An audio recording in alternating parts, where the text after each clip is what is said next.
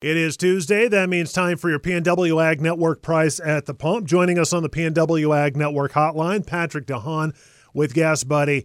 Patrick, last time you and I had a chance to sit down and talk, we were talking about how the American economy is really impacting oil investors and where those oil prices were moving up and down. Is that still the trend that we see as we get another week started? Well, it really is.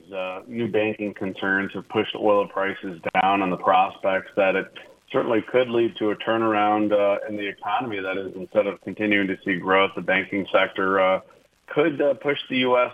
Closer to the brink of a slowdown. And for that reason, since the banking concerns have persisted now for the last week, oil prices have continued to struggle this morning, giving up another $1 a barrel. We're below $66. That's the lowest since Russia's invasion of Ukraine.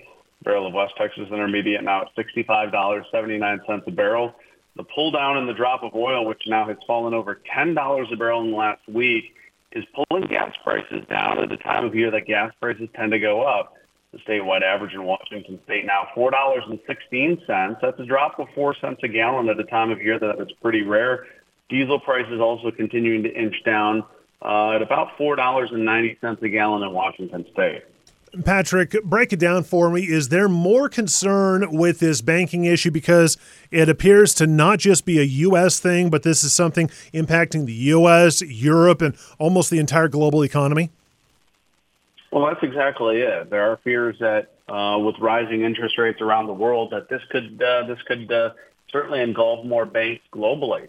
Certainly, we've already seen some significant bank names involved. With UBS taking over Credit Suisse over the weekend. So a lot of anxiety that this may not be the end of it, and what the implications could be on the economy could be significant. And that is why oil prices have struggled as of late. OPEC, unlikely to do much to stem the decline after suggesting that they believe this is a short-term issue. So at least for now, oil prices will likely continue to struggle until there's some sort of resolution or more confidence in the global banking system. For now, that means refined products and crude oil prices are under selling pressure. Patrick, I wouldn't want to simplify anything by any stretch of the imagination, but since all eyes are on the economy and on the banking system right now, does that mean things that have kind of led the headlines for the last 12 months, give or take, specifically China, their economy, as well as the Black Sea region, are those no longer the concerns, or are they just not getting the attention? Well, they certainly aren't getting much of the attention. I think a lot of the situation overseas with Russia's invasion of Ukraine and energy out of Russia certainly haven't really stood up compared to the banking sector issues that are happening now. So while those are issues, they are certainly not in the limelight as the current banking issues are. Certainly, if the situation with the banking sector improves, those issues could once again step in the spotlight, especially as China's economy continues to reopen.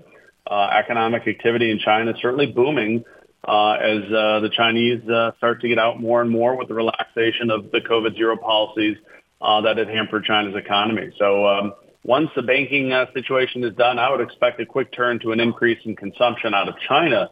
And I think that's probably why OPEC is not stepping in yet, because there certainly could be a big jump in consumption once the banking crisis is resolved.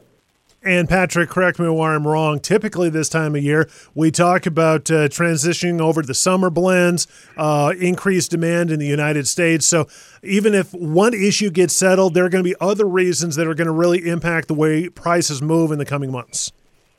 Absolutely. As you mentioned, the seasonal rise in prices has been at least put on pause for now, simply because it's been overpowered by the banking concerns that we've seen. But in the backdrop, there are still seasonal trends that could push prices up should the banking situation ease. Those pressures including refinery maintenance and the transition to cleaner, more expensive blends of fuel.